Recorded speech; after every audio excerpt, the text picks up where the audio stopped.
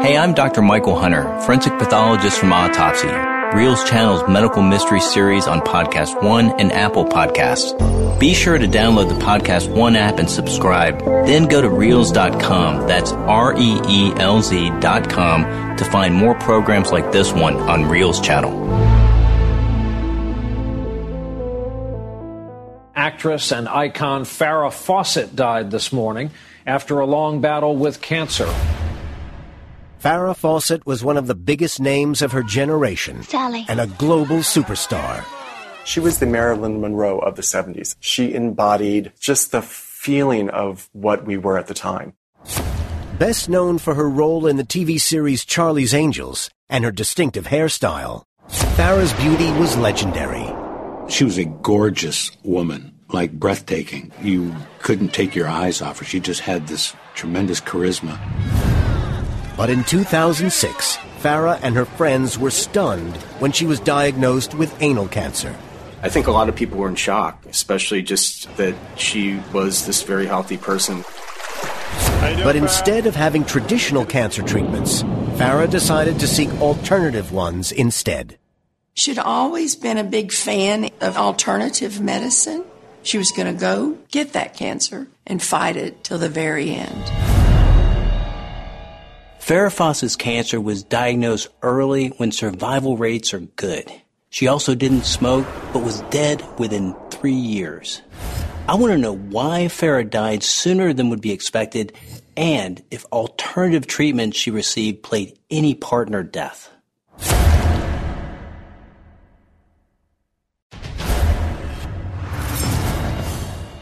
Acclaimed forensic pathologist Dr. Michael Hunter has expertly conducted thousands of autopsies for nearly 20 years.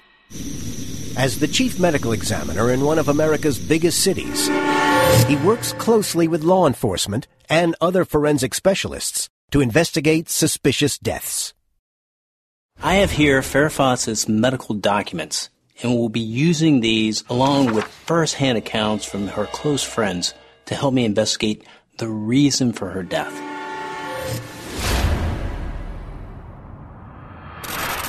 March 2005. Farrah Fawcett's condo, Los Angeles. 4 years before her death. Farrah is being filmed for her new reality show, Chasing Farrah. Despite acting work drying up, people are still fascinated with her. She's being paid $1 million for appearing. And along with her boyfriend Ryan O'Neal, are among the first celebrities to open up their lives to the camera. Keith Edmeyer, artist and friend. Farrah liked to try things out, and I think when Chasing Farrah came out, it was when reality television first started. I think she did it, but I don't think it was something she was that pleased about. Now in her late 50s, Farrah fills her time with her artwork and keeping in shape. Jan Alexander, Farrah's friend. Farrah was a brilliant artist. Art was the most important thing to her, besides sports. And she always focused on healthy foods. Farrah Fawcett was in great physical shape and worked hard to maintain this look.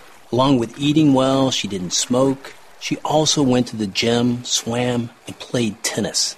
There was nothing in Farrah's lifestyle that would indicate that she would soon become very ill. Farrah Fawcett was born in 1947 in Corpus Christi, Texas, to an oil field worker father and housewife mother. She studied art at college, but it wasn't her art, but her beauty that opened doors for Farrah. She got top 10 most beautiful at the University of Texas. And so she was asked by Hollywood if she would come out and do a screen test. So she wanted me to go with her. Farrah arrived in L.A. in 1968 and never looked back. As soon as she got here, she signed with Screen Gems. During that time, she became, did modeling, lots of commercials. Mike Pingle, Farrah's personal assistant. Mother always told me, sit up straight, eat all your vegetables, and stay out of small foreign cars. But Joey, Mother never told me about Ultra Bright. They started putting her in TV shows, and as soon as she started working, it didn't stop. Then in 1976, she did a photo shoot that would change her life.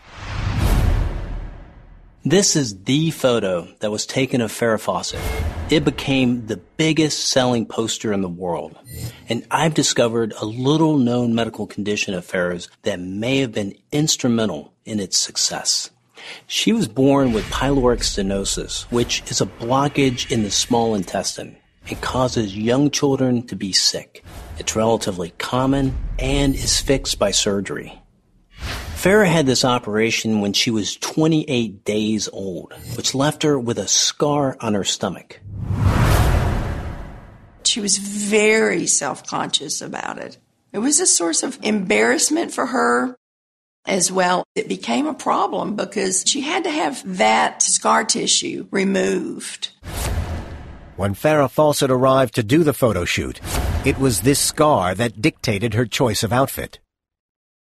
They really wanted her to do a bikini for the poster because of the scar. Farrah decided not to do the bikini, but the one piece, which is the burnt red bathing suit that she wore that made that iconic poster.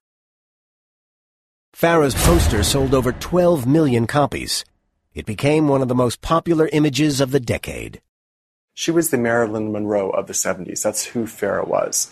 She embodied the fun of the 70s, the excitement, the beauty, just the feeling of what we were at the time.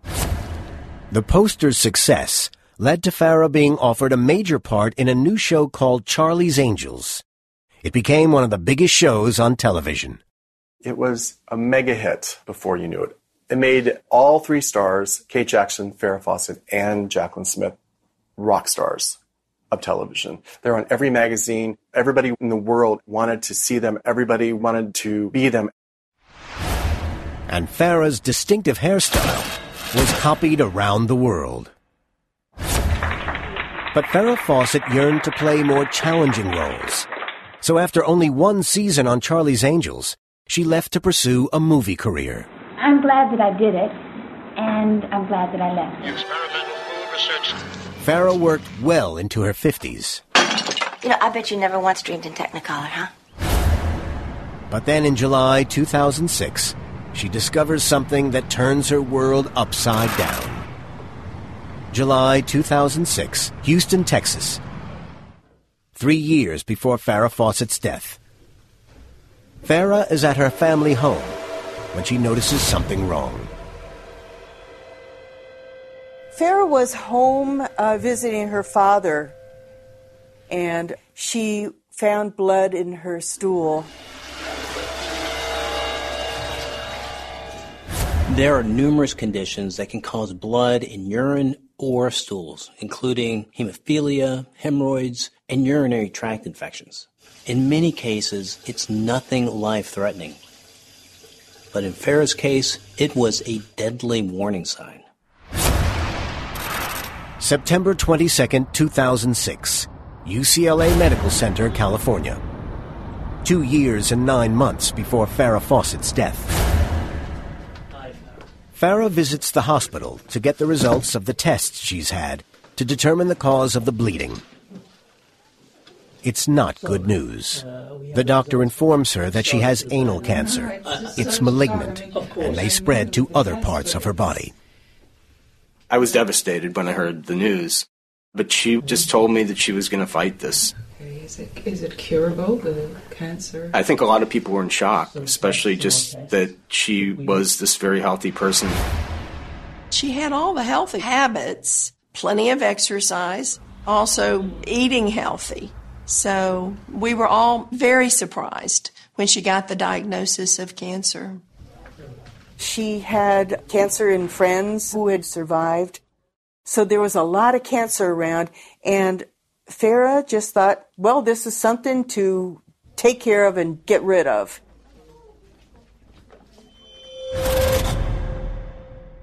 Anal cancer is extremely rare, with a majority of cases being caused by the human papillomavirus, or HPV, which is usually sexually transmitted. So, could Farrah's cancer have been caused by a sexually transmitted disease?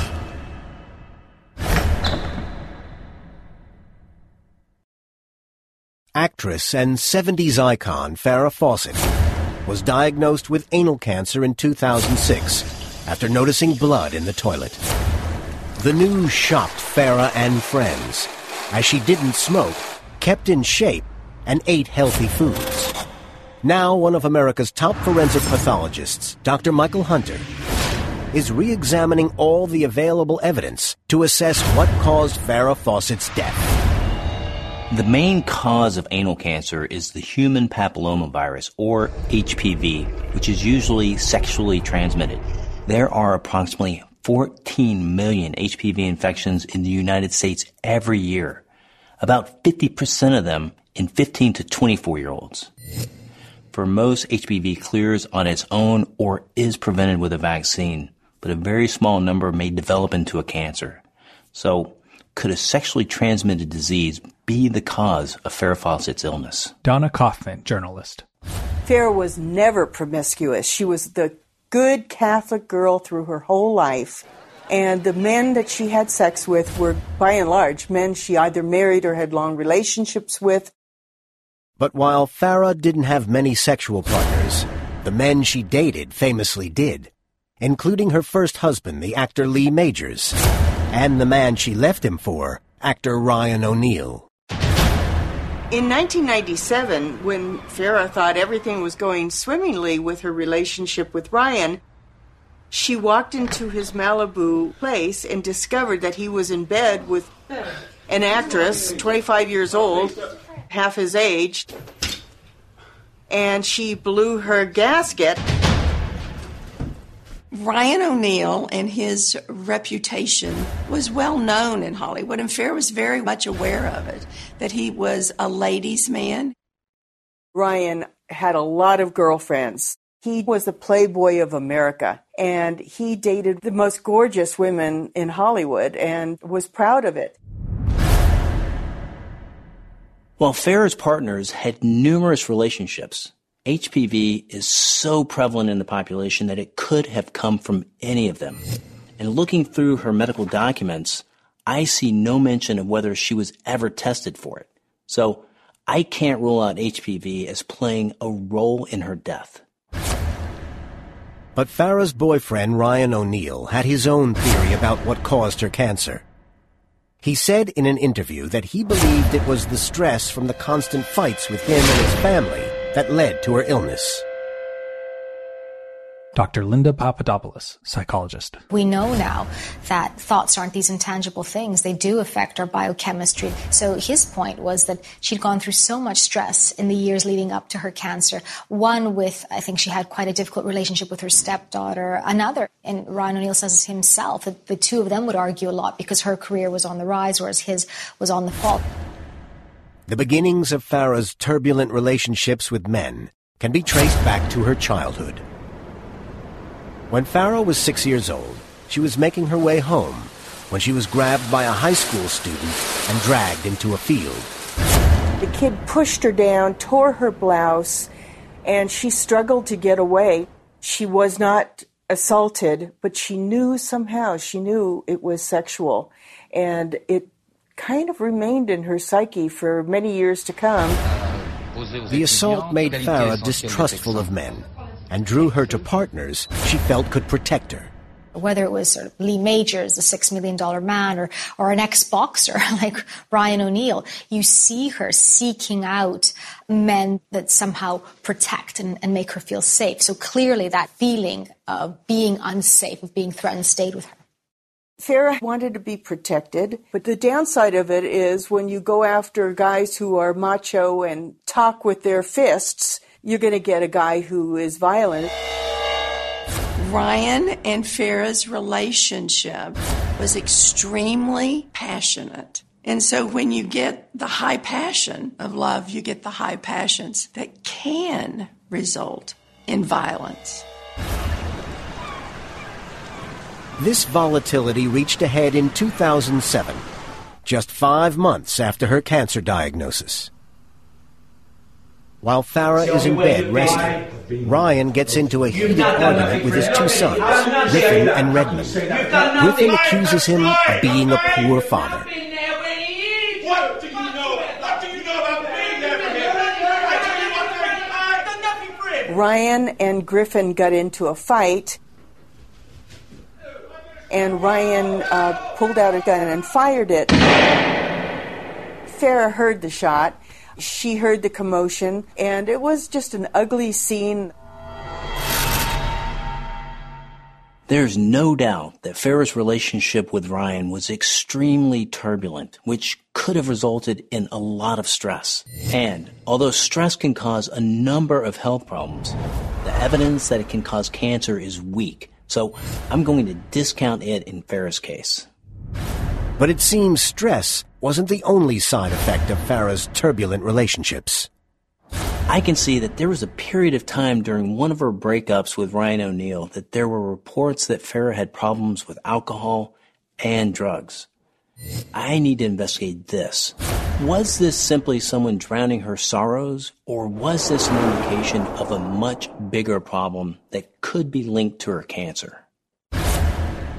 The claims emerged in the tabloid press and followed Farah's interview on The Late Show with David Letterman, where she appeared to be intoxicated. Let me think. Why? Why what? Haven't I been? I don't know. That's what I had just asked you. Oh. Well. How you doing? You all right? Don't I seem all right? You seem fine. Farah was appearing on the show to promote her appearance in Playboy magazine. David Letterman had her on for the second part of the show, and they both thought they were having a great time. Now, afterwards, it exploded on all the horrible tabloids saying that she was on drugs. She was disheveled. She was in bad shape. And whether that was substance abuse or drinking, I don't know, but it was not a good appearance. What does that say? I don't know.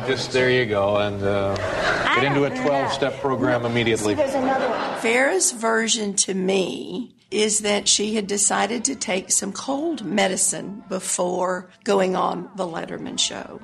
But more importantly than that, her publicist had said they want the Farah that's the dumb blonde, that's a little ditzy. And so she was actually playing a part. That's what she told me. After considering comments from Farah's friends, I don't believe that she had a problem with alcohol or illicit drugs. So I want to discount these as having any impact on her illness. But with a cancer as virulent as Farah's, the next decision she made would be key in determining her fate. An autopsy not only reveals how a person died, but how they lived. I'm Dr. Michael Hunter. If you like what you're hearing, check out more dark mysteries on your TV on Reelz channel. There are shocking real-life and death stories in World's Most Evil Killers, like the quiet neighbor nicknamed the Scorpion after he bludgeoned 9 women to death with a hammer, and Rodney Alcala, the serial murderer best known as the Dating Game Killer. Then check out the latest episodes of Autopsy that reveal what really killed screen and music legends like Walt Disney, Tom Petty, David Cassidy, and Batman's Adam West. You can find Reelz on your TV at Reelz.com. That's REELZ.com. Then check the top of the screen to find Reelz in your area.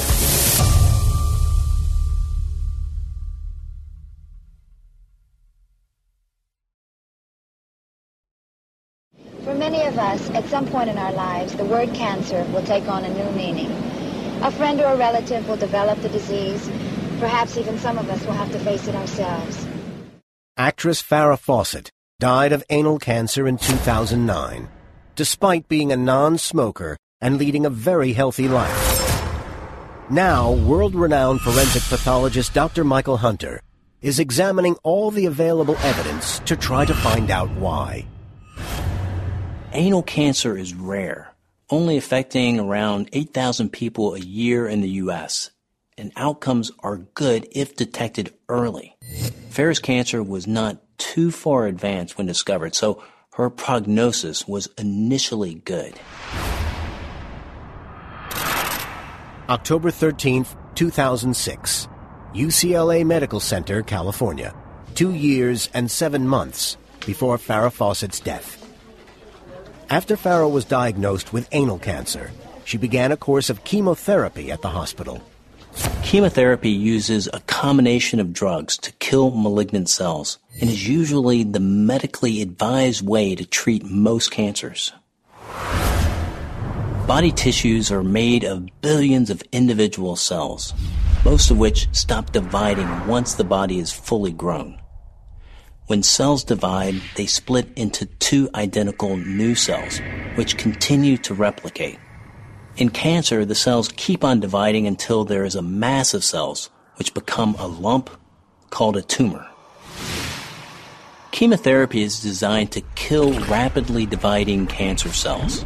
Unfortunately, these drugs also attack other rapidly growing cells in the body, including those in hair roots, causing them to fall out.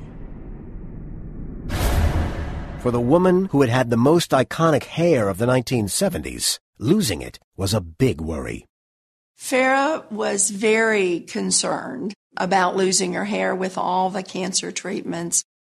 There was a time in her career that she cut her hair very short. The whiplash was severe, that she wasn't pretty anymore. She sort of equated a lot of her movie status with her hair, as many people did. Mindful of this, Farrah's doctors were careful to avoid chemotherapy that would cause her hair to fall out. I've worked with cancer patients that have told me that losing their hair is often harder than losing a breast. Hair holds a very important social significance for most women. It denotes health and youth and vitality. For Farrah Fawcett, it was more than that. It was a big part of her identity, so no wonder she goes out of her way to choose medications that will spare her hair. February 2nd, 2007. Farrah's condo, Los Angeles. 2 years and 3 months before Farrah Fawcett's death.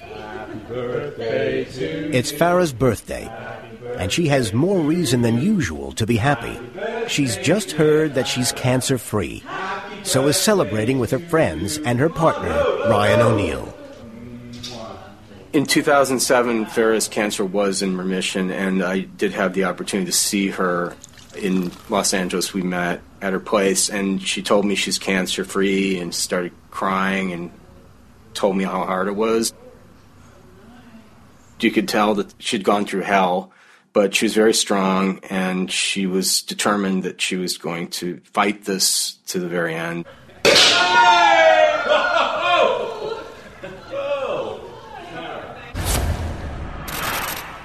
May 14th, 2007. UCLA Medical Center, California. 2 years before Farrah Fawcett's death. 3 months after being given the all-clear, Farrah is told that her cancer has returned and that it has spread to her liver. Her doctor advises her that to give her the best chance of survival, she should have the anal tumor and the surrounding area surgically removed.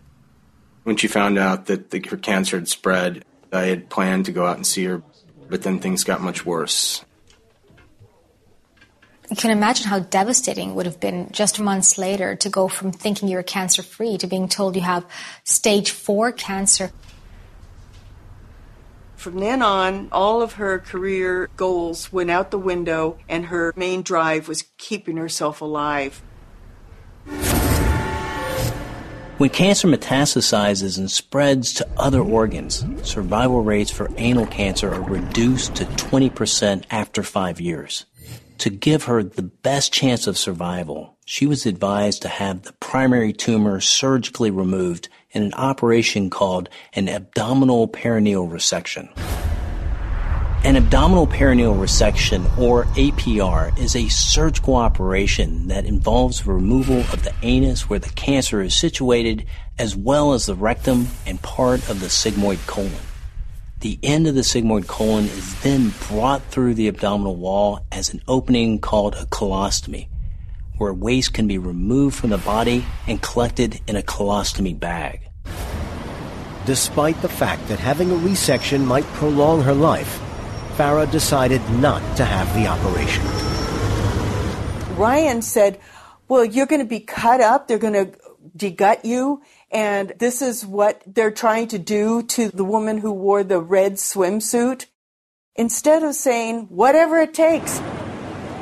As an alternative to having invasive surgery, which would leave her needing a colostomy bag, Farah went instead to a clinic in Germany. It provided cutting-edge treatments unavailable in the U.S. at the time that targeted individual tumors. Farah called the doctor, a witch doctor in Germany, and he could perform what the American doctors were too cowardly to try, and she was all for it. Cancer care in Germany has a good reputation, but I want to investigate if the specific treatments Farah underwent there helped or hindered her recovery. May 30th, 2007. The Leonardus Clinic, Bad Heilbrunn, Germany, less than 2 years before Farah's death. Rather than having a resection and colostomy, Farah instead has the tumor but not the surrounding area removed. Her treatments are filmed by her friend, Alana Stewart. I feel like Alice in Wonderland. Really, everything is surreal. Dr. Keeling removed the primary tumor, and then he took biopsies of the surrounding area to make sure there were no remaining tumor cells. Brett Hudson, Farah's cancer buddy. I think Farah made the film because she was a very positive person. I think she felt that this was going to be a story about her recovery, about her beating cancer.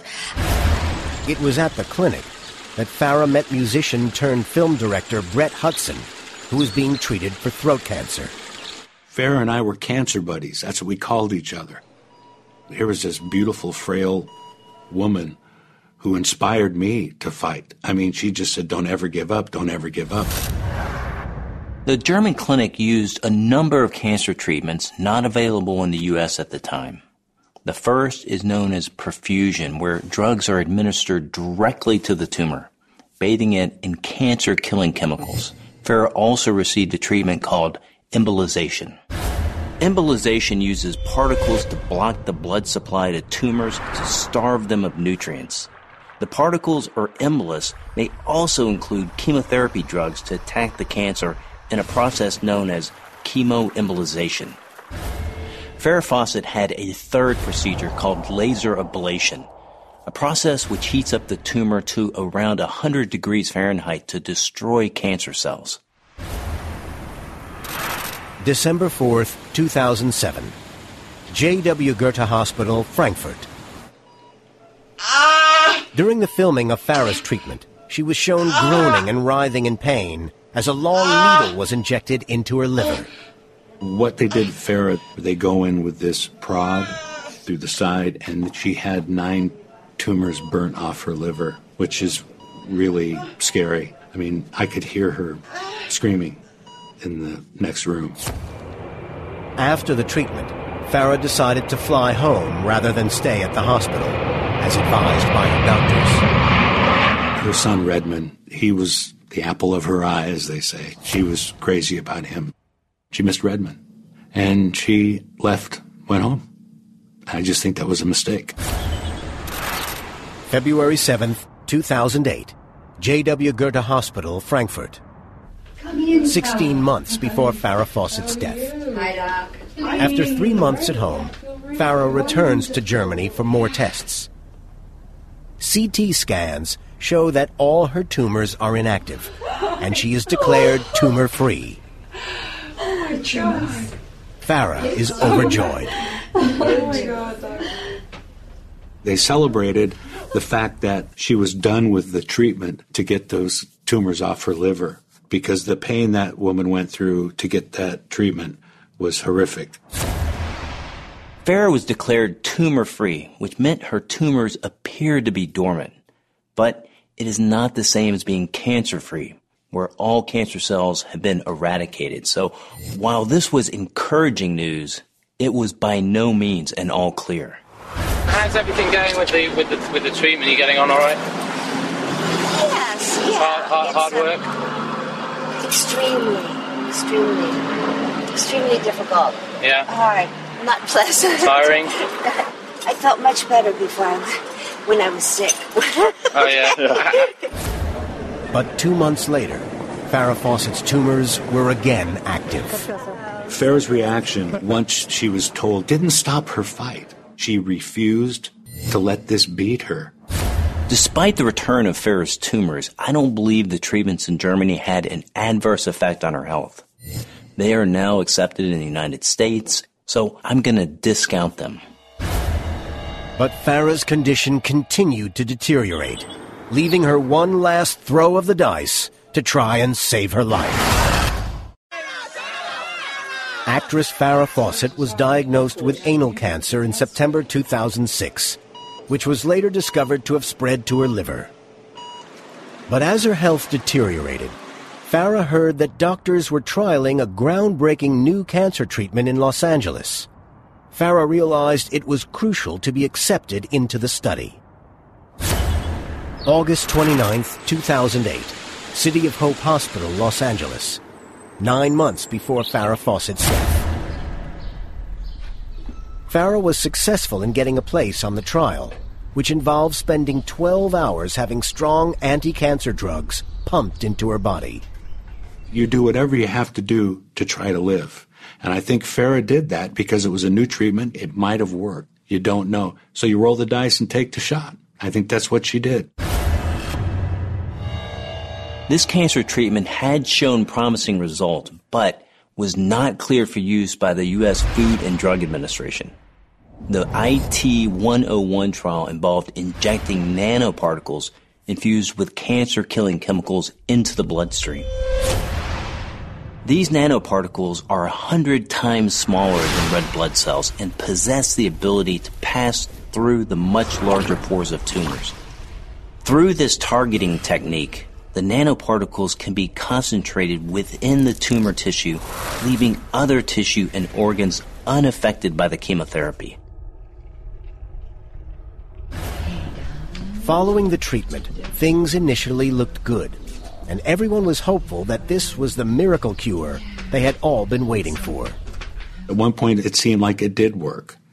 But cancer, it's a tricky disease. You don't really know.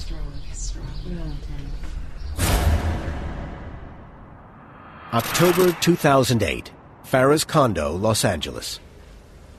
7 months before Farrah Fawcett's death. The new chemotherapy drugs Farrah is taking on the IT-101 trial are very strong, resulting in Farrah's hair starting to fall out. Toward the end, you see her finally agreeing to take the chemo that would lose her hair, and instead of seeing it fall out in clumps, she just shaved it off. Back here was like just a dark spot, and then there'd be a light spot, and then a dark spot, and so I don't know. That was the one last moment of power that she had over the cancer. I think Farrah's attitude changed, and I think she just said, I'm not going to go, do whatever you have to do. And she did lose her hair. February 9th, 2009, St. John's Health Center, Santa Monica, California. 4 months before Farrah's death. Despite the high hopes for the experimental drug, Farrah's cancer continues to spread. And her friends begin to prepare for the worst. Then Farrah is dealt another blow. In April 2009, Farrah's 24-year-old son Redmond was jailed for possession of drugs.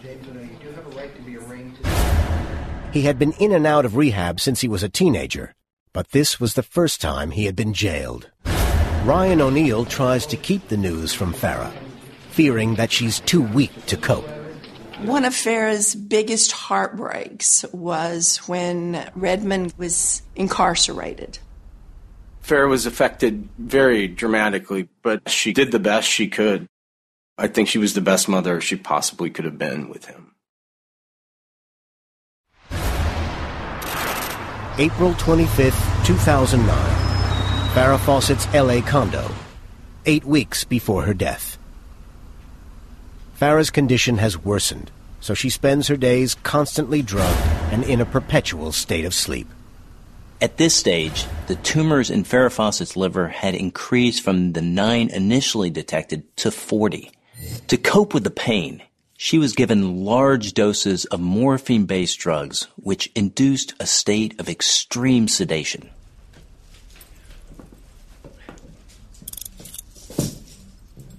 With Farrah's chances of survival fading, her only son, Redmond, is given permission by the prison authorities to see his mom. Well, Redmond had been in and out of rehab for a long time, and when Farrah was pretty much bedridden, he was allowed to come and visit her. But she was on so many pain drugs, she barely recognized him.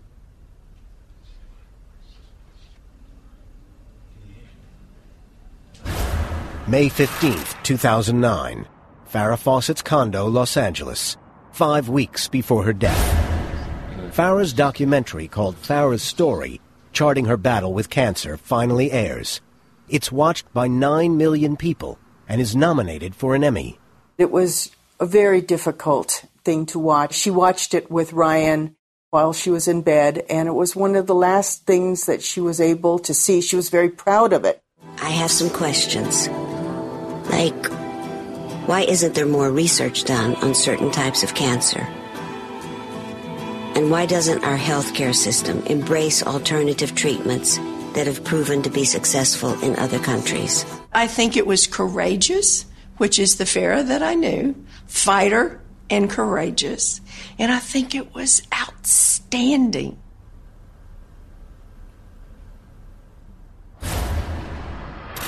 June 3rd, 2009, St. John's Health Center, Santa Monica. Despite rallying to watch her documentary, Farrah's condition soon relapses, and she's taken to the hospital. A CT scan reveals that her cancer is rampant and has spread throughout her body. The fact that it kept spreading was a big concern for Farrah. She didn't want to leave her life. She didn't want to leave Ryan. She didn't want to leave Redmond. As Farrah's condition deteriorates, she's moved to the intensive care unit.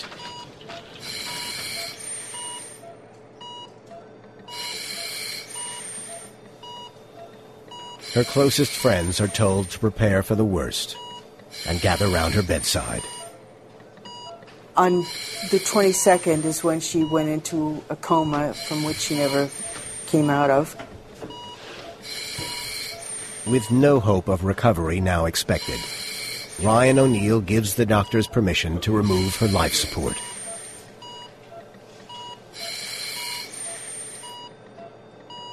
They turned off her equipment, her breathing machine and feeding tube. Her closest friends were there till the end. Dear friends Alana Stewart and Mel Murphy. At 9:28 a.m. on June 25, 2009, less than 3 years after being diagnosed with anal cancer, Farrah Fawcett dies, surrounded by her closest friends.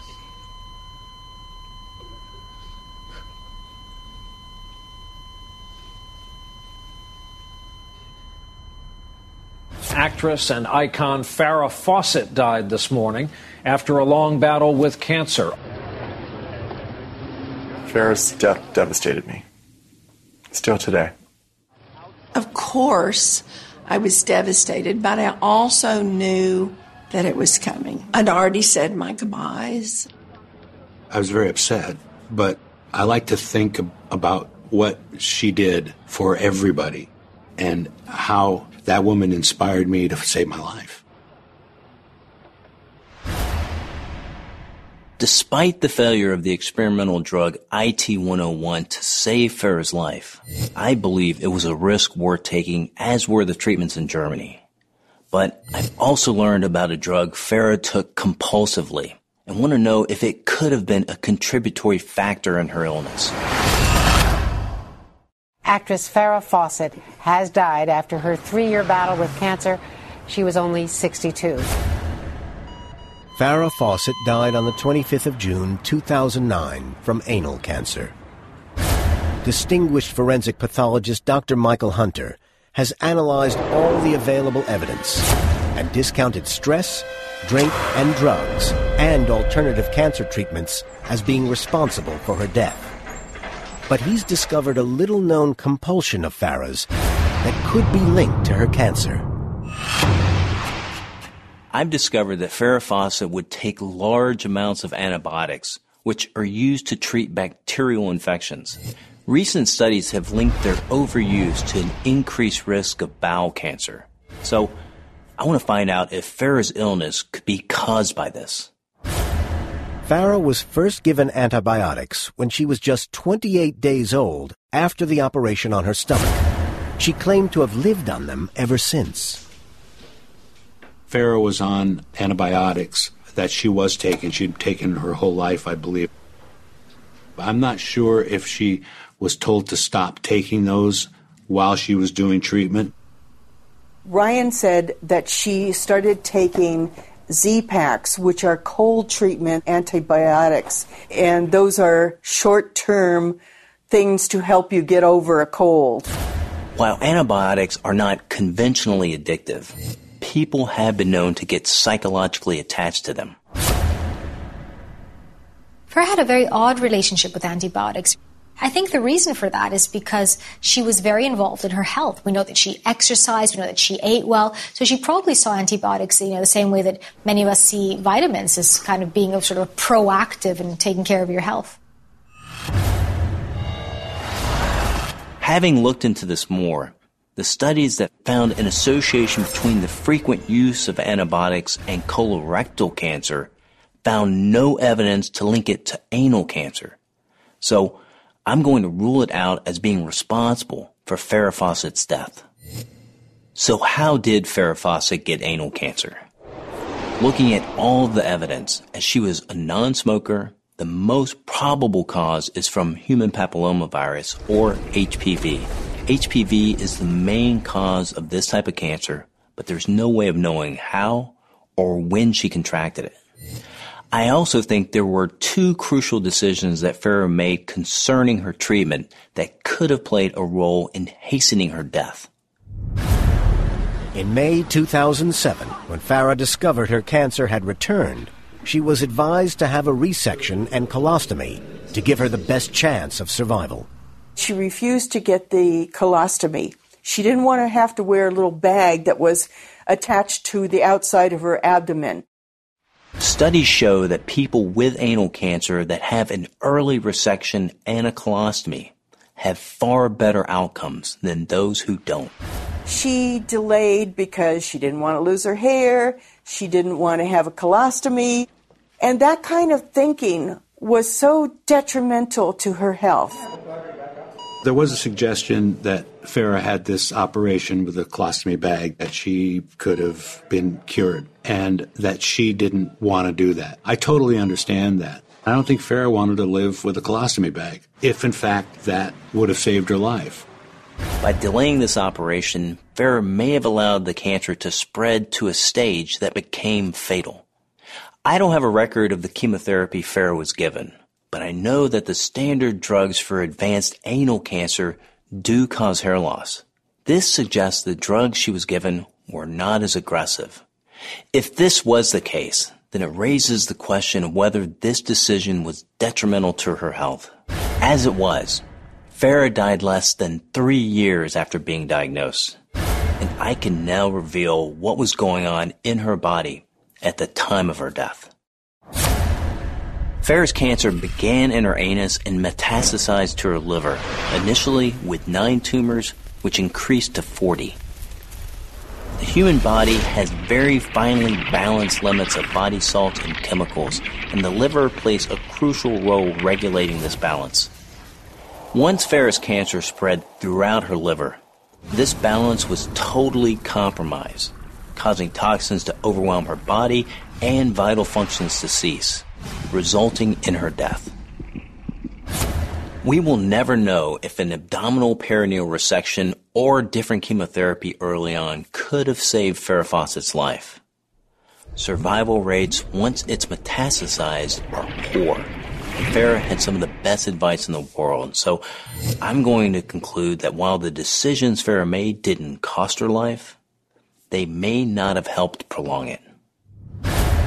We had the funeral. When we couldn't find you, we had no choice. It's my own mother's funeral. She should be remembered as a beautiful, intelligent, artistic woman who refused to give up. And that should inspire people. I mean, I don't know about great. But things are looking up, is that it? Things are looking great for you? Yeah, no, they are. She was a bright, shining star, and she was a fighter always. A lot of hard work in that for you, Farrah. I remember her smile and her laugh. Just that she's an angel. She was beautiful. I miss her a lot. I hope you enjoyed this episode of Autopsy. Don't forget to subscribe at podcast1.com with the Podcast One app or at Apple Podcasts. Then go to Reelz.com, that's REELZ.com, for clips, extras, and more from the TV version of the series, including reenactments and autopsy photos you'll only see on Reelz channel. Find Reelz on your TV at Reelz.com.